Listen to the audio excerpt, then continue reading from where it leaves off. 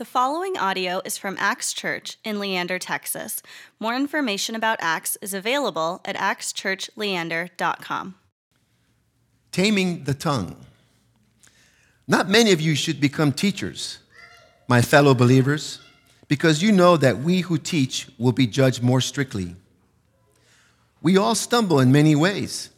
Anyone who is never at fault in what they say is perfect, able to keep their whole body in check. When we put bits into the mouths of horses to make them obey us, we can turn the whole animal.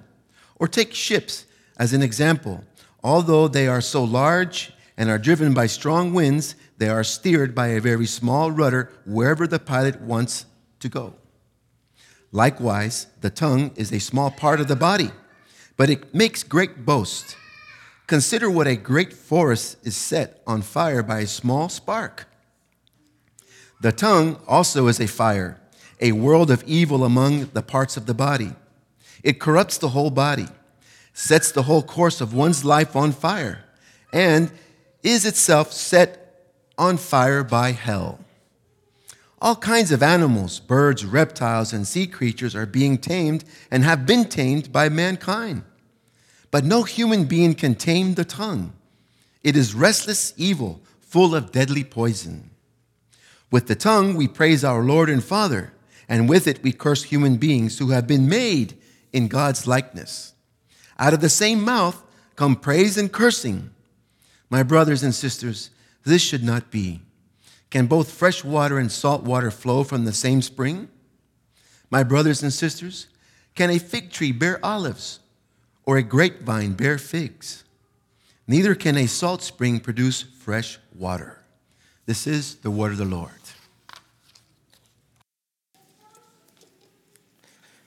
Thank you. Good morning. How are we this morning? Fantastic. It's so great to be back with you. I love being here at Axe. It's always a privilege for me. My name is Matt Tollender. I'm the Leadership Development Pastor at Midtown Church in Austin. And before we get going, just want to say Happy Father's Day to all the dads. I hope that you feel celebrated. I hope that you feel honored today. And I also know that there may be some here today for whom Father's Day is a day that brings maybe some feeling of sadness or of grief or regret or disappointment. And I want you to know this morning that your Father in heaven sees you and that he understands how you're feeling today if today is a tough day for you. So my prayer for you this morning is that you would experience the comfort that can come only from a perfect Heavenly Father. I was so excited when Josh asked me to speak, and he asked me to speak on James chapter 3 because it just makes preaching so easy because we just read it, and it's not really hard to understand at all. And you don't really need me to explain it to you. It's not a difficult chapter to wrap our heads around. James is such an incredible writer. He's such an effective teacher. So there's not really all that much for me to clarify or explain or flesh out this morning. And if you'll recall, we did a series in James a couple of years ago that we called Practical Faith. And in that series, Tanner Olson came and preached a message on James 3 that was just incredible. And I really can't improve upon what he talked about in that message on the power of words. So I really encourage you this week to actually just go back in the podcast and go find his message and listen to that, because it was really fantastic. James's primary concern in this letter is spiritual maturity. So the book of James is instruction in how to be spiritually mature, especially through and as a result of suffering in our lives. So he's already explained in chapters 1 and 2 how spiritual maturity develops through response to suffering and how spiritual maturity is enhanced by our response to the Word of God. And so here in chapter 3, he connects it to our speech. And essentially his teaching in verses 1 through 12 of chapter 3 is that tongue mastery is a measure of spiritual maturity. Tongue mastery is a measure of spiritual maturity. So we can measure the spiritual maturity of others by how well they control their speech. And then more importantly, we can look at ourselves and we can assess our own spiritual maturity by how well we do when it comes to controlling the tongue. So that's a very simple idea to get. And so what I want to do this morning actually is I thought it'd be fun to sort of get to the idea behind the idea of some of what James is talking about here. Because one of James's concerns in this portion of the letter that we just read together is that our speech is incredibly powerful. It's powerful. And think about the way that he talked about it. He says a small rudder that can steer a huge ship. He says it's a world of evil. It's a fire. It's full of deadly poison. James is very concerned with the power of our tongue. Our words are loaded with spiritual significance. And I want to explore this morning a little bit about why that is. I want to try to explain it. So we're going to zero in on verses 9 and 10 from this chapter where James says this, "With it, the tongue, we bless our Lord and Father, and with it we curse people who are made in the likeness of God. From the same mouth come blessing and cursing. My brothers, these things ought not to be so." So James connects our speech to these powerful spiritual forces of blessing and cursing. And even if you couldn't offer this morning off the top of your head a clear definition or a biblical definition or a theological definition of these ideas of blessing and cursing, I know that all of us in this room have experienced being blessed by someone's speech or being cursed by it. And even if you wouldn't call yourself a follower of Jesus, or if you wouldn't call yourself a Christian, I'd still wager to guess that you've experienced being blessed or cursed by someone's speech. And when I say being blessed or cursed by someone's speech, I don't mean that someone said a nice word to you or someone said a naughty word to you. It's more than that. Because we know that sometimes someone can say something to us and it buries itself in our hearts, and it sticks with us, doesn't it?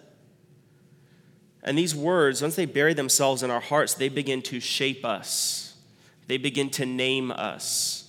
And they begin to affect the way that we think about ourselves, either for better or for worse. And so what I want to do this morning is talk about why that is. Why is it that our words can be loaded with such spiritual significance? So we're going to talk about these forces of blessing and cursing. And I'm going to help you understand them from a whole Bible perspective. And then we'll talk a bit about how they relate to our speech.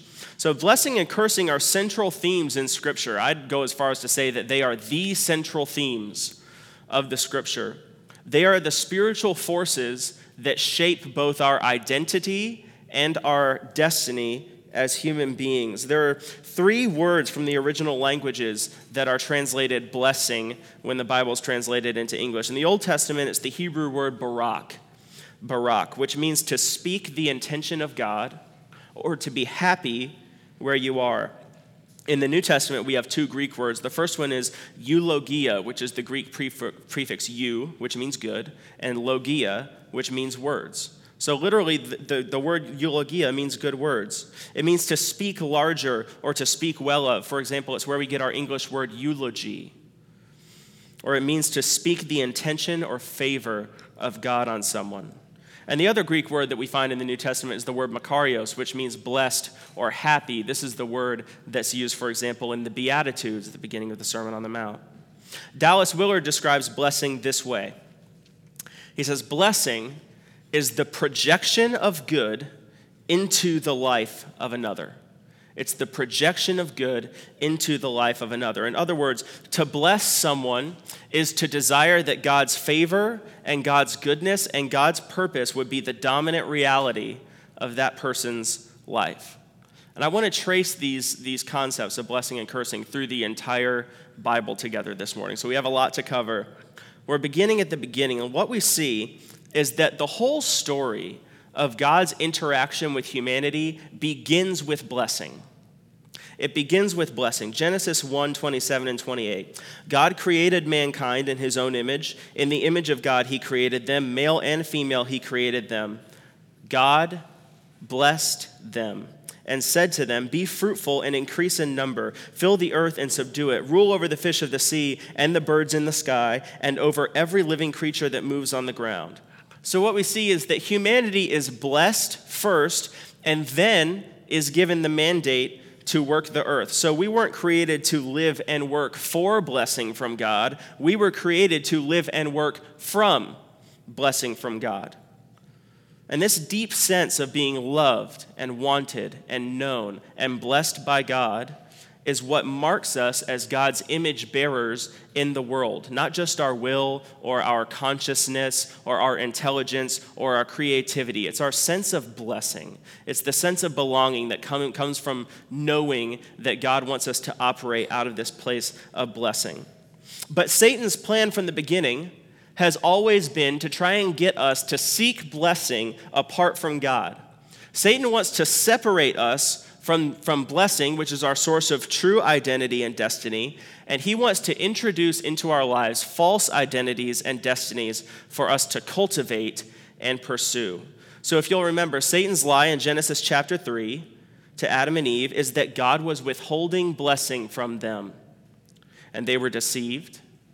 And Adam and Eve's choice to seek blessing apart from God ushered in the brokenness of life without God. And theologians call this the fall, but I think it could be equally or maybe more accurately called the curse. And the effects of the curse on Adam and Eve are fourfold. The first is that they were forced to leave their home, and they were separated from the direct presence of God. They were separated from the direct presence of God. The struggle for power was introduced into their relationship, and then consequently into every other human relationship. And they were forced to live and work in a world that was cursed. So they still had their call to create and cultivate and fill the earth and subdue it, but the curse of sin was now woven into the fabric of everything that they would do. And here's our definition of the curse this morning. The curse is our rejection of or resistance to God's intentions, resulting in his displeasure, which produces dysfunction and destruction in our lives. The curse is our rejection of or resistance to God's intention, which results in his displeasure and produces dysfunction and destruction in our lives. So when the curse entered into the human story, it bled into all we are and do and all we make. It affects our thoughts, it affects our desires and our emotions, it affects our words and our actions, it affects our relationships, and it affects our work. And the curse is the root, but the fruit of the curse comes in many forms. One of the fruits of the curse, the most obvious one, is personal sin. Our personal sin is a result of the curse. And here's how the curse perpetuates itself in our personal sin, is that when we sin and we mess up, when we do the thing that we know that we weren't supposed to do, or when we fail to do the thing that we know we ought to do, we experience feelings of guilt, and we might experience feelings of shame. And when we get stuck in a cycle of guilt and shame, what that does is it causes us to give ourselves permission to keep doing the things that we did before that are causing the guilt and shame. Because shame says you can never get it right. Shame says you can only get it wrong. And so you might as well just do the wrong thing. Or, as a way of trying to remedy the feelings of guilt and shame, we might just turn back to the same thing that led us to feel that way in the first place. And it creates a cycle of destructive behavior. The other way the curse perpetuates itself in our personal sin is that oftentimes we're tempted towards self-justification. So when we mess up, we get the feeling that it's our responsibility now to fix ourselves, or that it's our responsibility to heal ourselves. And we know biblically that's not true. We have to come to God for healing. It's the Holy Spirit's responsibility to sanctify us and make us like Jesus. It's actually not our responsibility. But we feel this urge to justify ourselves and to try and make ourselves righteous. The curse perpetuates itself in self-righteousness. Another fruit of the curse is generational transfer. Generational transfer. You may have heard the phrase generational sin. I don't really love the phrase generational sin. There are some pockets and groups and thinkers in Christianity who believe that God punishes children for the sin of their parents. I don't think that comports with Scripture. I don't think God punishes the children for the sins of their parents. But when the parents' sins become the children's sins through learned behavior, or when the parents' sins damage the child, dysfunction is perpetuated. And the curse is transferred generationally from parents to children to grandchildren and on.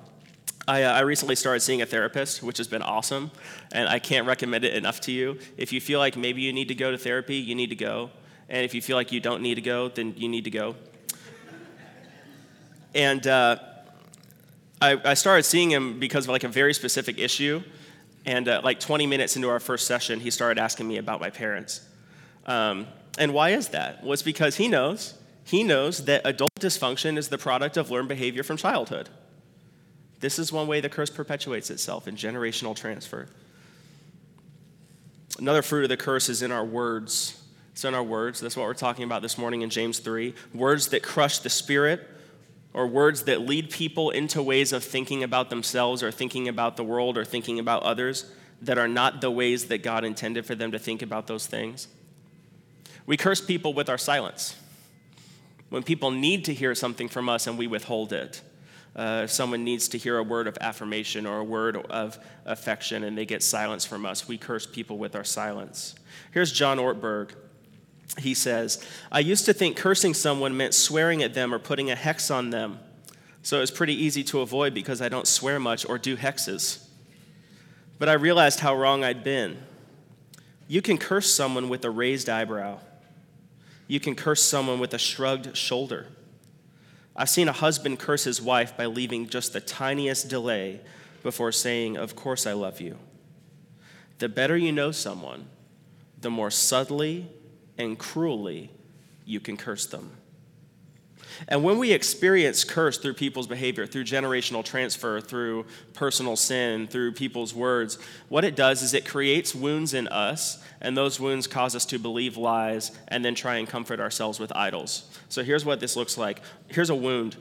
A wound is an area of pain or vulnerability or insecurity in our lives that we don't want others to see or touch.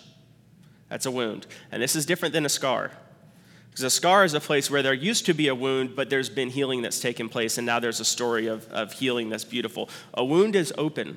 A wound is an area where we're hurting. A wound is an area where we're vulnerable, where we're insecure, and where we feel the need to defend ourselves or to try and keep others away. And you've seen this happen in conversations with people if you've been paying attention, because you will bring something up and you'll watch them just build the wall. Right in front of you in conversation, you'll watch them pull away. You'll watch them back up. Why? Because you're getting close to a wound. And you've experienced this in conversation with people when you feel the need to start to get defensive or to try and back away in relationship. It's because someone has maybe gotten close to a wound. And when we have wounds that we let go unaddressed, we're susceptible to believing lies that are fundamental attacks on our identity, that distort our self-perception, and they affect our thoughts and behavior. So, for example, we start to believe that we have to take matters into our own hands when it comes to our own healing. And that's a lie. When we believe lies, it causes us to distrust God, and it causes us to distrust people. And what happens when we start to feel like we can't trust God and we can't trust people is that we will go somewhere else to try and find comfort and fulfillment, and we will turn to idols. Idols are the people or activities or other things in our life where we go to seek for blessing instead of seeking that blessing from God. That's what an idol is. It's anywhere else I go in life to try and seek for blessing, happiness, fulfillment that is not a place where God intended for me to find those things. And here's the problem with idols in our lives is that because they function as little gods for us, idols demand sacrifice. And idols are never fully satisfied. They will take and take and take and take and take from us until we have nothing left to give, leaving us feeling completely empty and broken and ultimately unfulfilled. So all idolatry actually results in slavery. And at best, an idol is a coping mechanism for dealing with our brokenness. But at worst, idols can put us in a cycle of dependence or addiction to something that will never make us whole. And these addictions can be chemical addictions, they can be psychological addictions, emotional addictions, even spiritual addictions. So this is what the curse looks like in human relationships. But the good news is that almost nearly as soon as the curse enters into the human experience, God gets right to work with a plan of redemption. So you trace the idea of blessing through the Old Testament. It starts with Abraham and the Abrahamic covenant. God is going to set up a people to represent himself on the earth. And he says to Abraham in Genesis 12, I will make you into a great nation, and I will bless you. I will make your name great, and you will be a blessing. All people on earth will be blessed through you. So God's plan of redemption has to do with pouring his blessing, pouring his goodness, his favor, his intention, his purpose into our lives with the idea and the intention, expectation that we would then distribute that in the world and that we would turn around and be his agents of blessing. And it was so important to God that the people of Israel would know how he really felt about them at the end of the day, and that they would remember who they were called to be and the kind of blessing and relationship that they were called to live in with God. That every time they met together, God commanded that they would hear these words from Numbers 6. We'll hear them at the end of the service today. Number 6, the Lord said to Moses, "Tell Aaron and his sons, this is how you are to bless the Israelites. Say to them, the Lord bless you and keep you. That the Lord make his face shine on you and be gracious to you. The Lord turn his face toward you and give you peace. So they will put my name on the Israelites and I will bless them." There are all sorts of things in this world that want to put their name on us. God wants to put his name on us. He wants us to live in that kind of blessing. And he gave the nation of Israel the law. And the law was just instructions in how to live the blessed life. The law was instructions on how to live in right relationship with God and right relationship with other people. And I don't know when the last time you read the law was. Most of us don't find ourselves reading the book of Deuteronomy unless we're in like our Bible reading plan. And if you're like me, that's where you fall off the Bible reading plan. But I really encourage you to read the law, because so much of the Old Testament will never make sense unless you read the law. But you get toward the end of the law, and God communicates to the nation of Israel that there are blessings for keeping the law and there's curses for disobeying the law. And in Deuteronomy 28, you read this, and it starts off so beautifully. It says, if you keep the law, you'll be blessed in the city, and you'll be blessed in the country. You'll be blessed everywhere you go. And he wraps it all up in Deuteronomy 30, saying this: "This day I call the heavens and the earth as witnesses against you, that I have set before you life and death, blessings and curses. Now choose life, that you and your children may live." So the entire Old Testament story is that the people of God are called to live in his blessing, or else suffer the consequences of the curse, which is the consequences of their rebellion and their insistence on doing life on their own terms rather than on God's terms. And we see them go back and forth all the way through the Old Testament. The nation of Israel lives in obedience to the law, is blessed by God, disobeys the law, turns their backs on God, suffers consequences of the curse. It's this up and down story all the way through the Old Testament until we get to Jesus. And Jesus is the model of true humanity. He's the model of true humanity. Jesus is the most ultimately fulfilled human being who's ever lived. He's the model of true humanity. And before Jesus begins his ministry, you remember what happens? At his baptism, God the Father speaks down and he says, "This is my beloved Son, in whom I'm well pleased." Every son needs to hear that from his father. But just like Adam and Eve were blessed before they were given their marching orders, before they were given the creation mandate, Jesus is blessed before he takes on his work of ministry. And Jesus' entire life, his entire ministry, all of his work can be summarized by the word blessing. I've heard Josh Miller say 100 times, everywhere Jesus went, people's lives got better. They received new identities.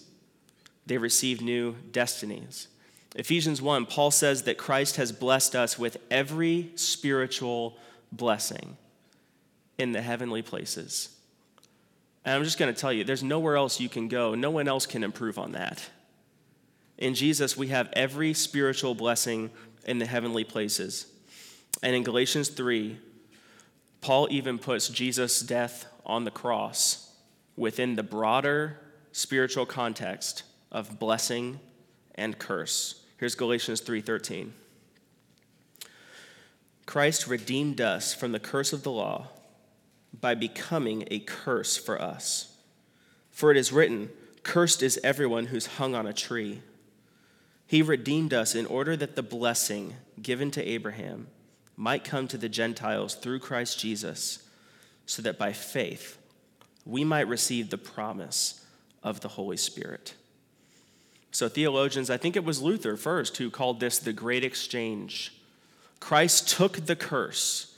He took our rebellion, our failure to obey the law of God. He took it on himself so that we might receive his righteousness and inherit all of the blessings of the new covenant. And most of us, I think, have never stopped to see the cross in this light. Most of us, when we think about the cross, we think about this sort of specific event, but kind of vague place where generic sin is dealt with at a cosmic level. But the cross is not just the place where the problem of sin is dealt with. The cross is the place where the curse and its effect on our lives are taken away and replaced with blessing. So Jesus was punished that we might be forgiven. He was wounded that we might be healed. He was made sin with our sinfulness that we might become righteous with his righteousness. He died our death so that we might share his life. He became poor with our poverty so that we might become rich with his riches. He bore our shame that we might share his glory. He endured our rejection so that we could be accepted as children of God.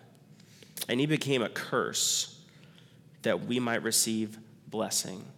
So Jesus' work on the cross is about way more than sin management.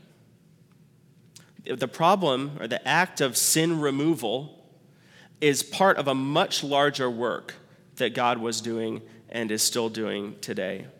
Jesus' final words on the cross were, "It is finished." So no more curse, no more shame, no more lies, no more condemnation, no more judgment. It's finished. The curse is finished. Its effects are passing away, and blessing is being unleashed through the Holy Spirit into our lives. And understanding this reality of blessing and curse is foundational to our well-being if we're going to live out of the blessing that God intends for us. We have to understand how the cross fits into the broader narrative and the broader work of God unleashing blessing into the world. Because spiritual maturity, the whole point of the book of James, spiritual maturity is about how well we understand what it means to be blessed by God and how well we extend that blessing to the people around us. That's all spiritual maturity is. How well do I understand that I've been blessed by God? How well do I understand how to live in right relationship with God, or correct or proper relationship with God, healthy relationship with God? And then how well do I extend that to other people? Everything Jesus taught is to that end. And everything James is communicating in his letter serves that same purpose, including and especially this section on the tongue. So now that we understand the spiritual forces of blessing and cursing, we'll make some application of that specifically in the way that we talk to one another, and we'll talk about our speech. Because our speech is probably the most common way we either bless or curse others. So let's look at just 2 ways we curse people with our speech, and then 2 ways we can bless people with our speech, and then we'll be done.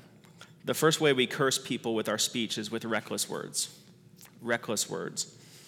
Proverbs 12:18, "The words of the reckless pierce like swords, but the tongue of the wise brings healing." And maybe you've experienced this. Maybe you were in a group of people and someone made a joke at your expense, and it felt like they cut you. It felt like someone just whipped a sword at you and took a chunk out. Or maybe you're in conflict and somebody said a harsh word, a reckless word. They didn't check it before, and it came out and it just got you and buried itself in your heart, and it started to affect the way you think about yourself.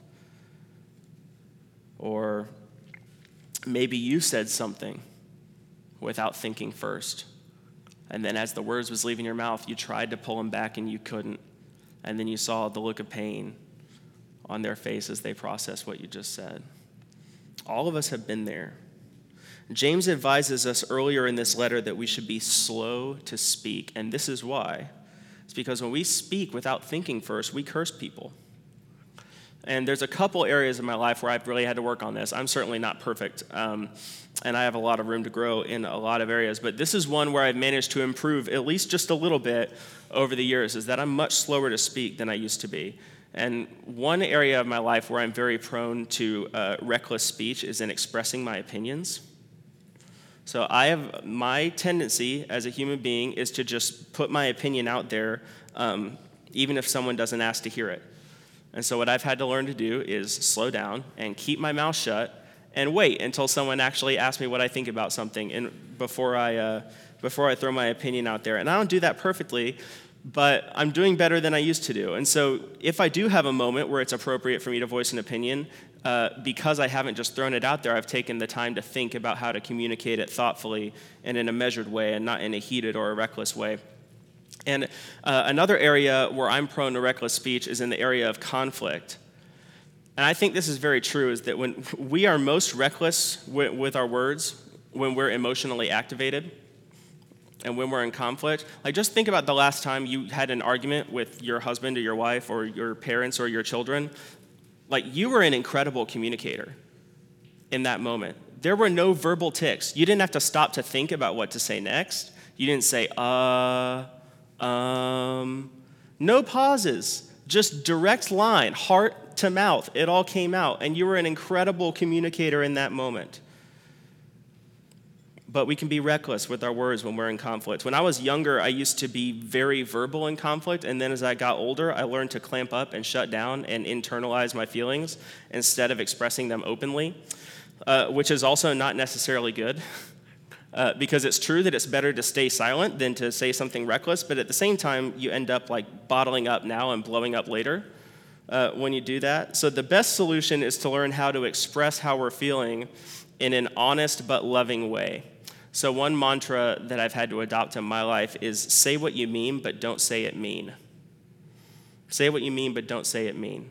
Because we curse people with reckless words. Another way that we curse people is with false words.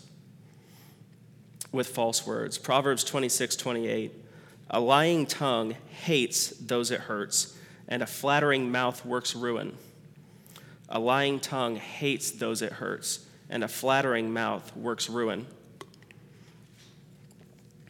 That's why God hates lying so much. It's because lying is a relational issue. Lying is the product of hatred in the heart. So we curse people when we lie to them. We curse people when we shade the truth. And this isn't to say that you have to be completely transparent with everybody and like all the time and just air all your dirty laundry to all people, because that's not wise or safe.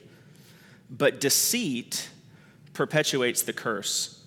And that's because we do two things when we lie to people. The first is that we dishonor them, because lying says protecting me is more important than honoring you. It says my needs are more important than yours. And it says my reputation is more important than our relationship. We dishonor people when we lie to them. And we devalue people when we lie to them, because lying also says you're not worth the truth. And it says I'm more important than you. And it says I value my comfort more than your trust. So we dishonor and we devalue people when we lie to them. Jesus called Satan the father of lies in John chapter 8. So it should grieve us to our core when we're dishonest or when we're deceitful with people, because dishonesty is demonic in nature. It's one of the worst ways that we curse people. So we curse people with reckless speech, and we curse people with false speech. And here's two ways that we bless people with our words. The first is with words of encouragement or affirmation. Words of encouragement or affirmation. Proverbs 12:25, anxiety weighs down the heart, but a kind word cheers it up. Anxiety weighs down the heart, but a kind word cheers it up. I chose that proverb very intentionally because I experienced this very powerfully in my life this year. Earlier this year, my last really close guy friend got married, and I'm like the only single guy left in the group, which is a strange feeling to be the last guy who's not married yet. And it kind of put me in like a weird place emotionally. All these guys live in other states now, and I began to feel kind of lonely, and I started to feel just some anxiety in my heart about like being the last single guy in my friend group, which even, seems like a little bit silly to talk about it now or a little bit trivial, but it was really getting me down. And I had met with a pastor friend of mine to get some career advice, and he asked me like, well, why aren't you married yet? Totally honest question, but it stuck with me down in here because that's what words do. And I just started, why aren't I married yet? There must be something wrong with me. And in the midst of this anxiety that I started to feel about this, my friend Greg, who lives in Seattle, texted me out of the blue, and he said, hey, my wife and I were just talking about how great you are. Do you have time to talk on the phone this week? And I was like, oh, yes. And so I called him. I told him what was going on with me. I was going through a really hard time. And while we're on the phone, he says to me, Matt, you're marriage material. I'm not saying that like to brag. I'm not trying to advertise this morning, all right? But But he recognized, wow, there's this thing that's causing Matt a ton of anxiety. Anxiety weighs down the heart. And he recognized there was an opportunity to speak blessing and to speak encouragement in my life. So he tells me, Matt, you're marriage material. And I just started to cry.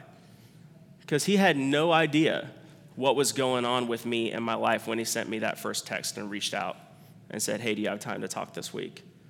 And then once he did, he took the opportunity to speak blessing into my life. And it's worth saying, just because it's Father's Day, that dads, your kids desperately, desperately need to hear these words from you. These words of encouragement and words of affirmation. They need to hear that you're proud of them, and they need to hear that you love them, and they need to hear that you notice the ways they're getting it right, and they need to hear that you're there for them when they get it wrong. Because words are so, so powerful.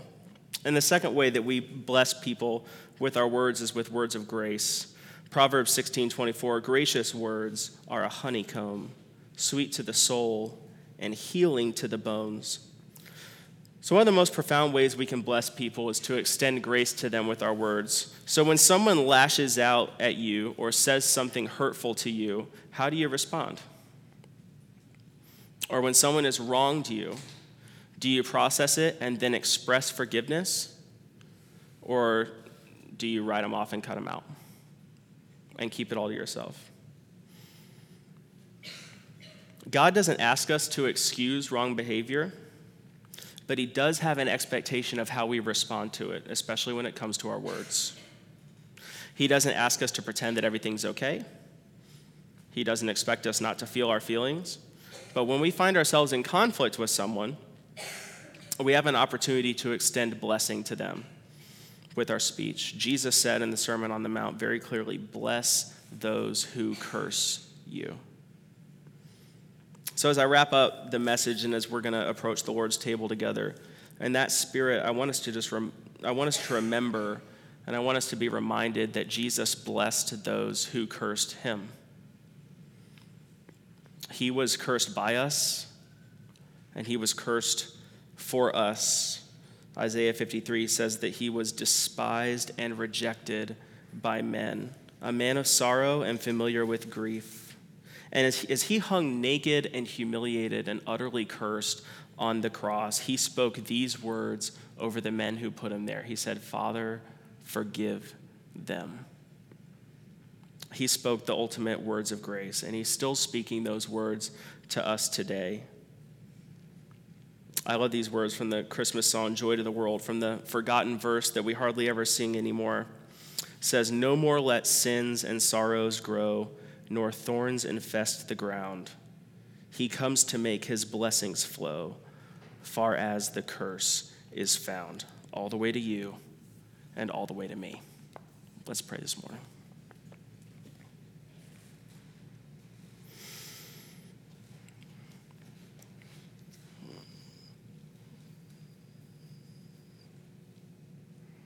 Lord Jesus, we thank you that you became a curse for us to open the doors to blessing. I pray, Holy Spirit, that you would continue to show us how to live in right relationship with God and in right relationship with people, that we would be healthy individuals and that we would be effective agents of God's blessing in the world. We ask it all in Jesus' name. Amen.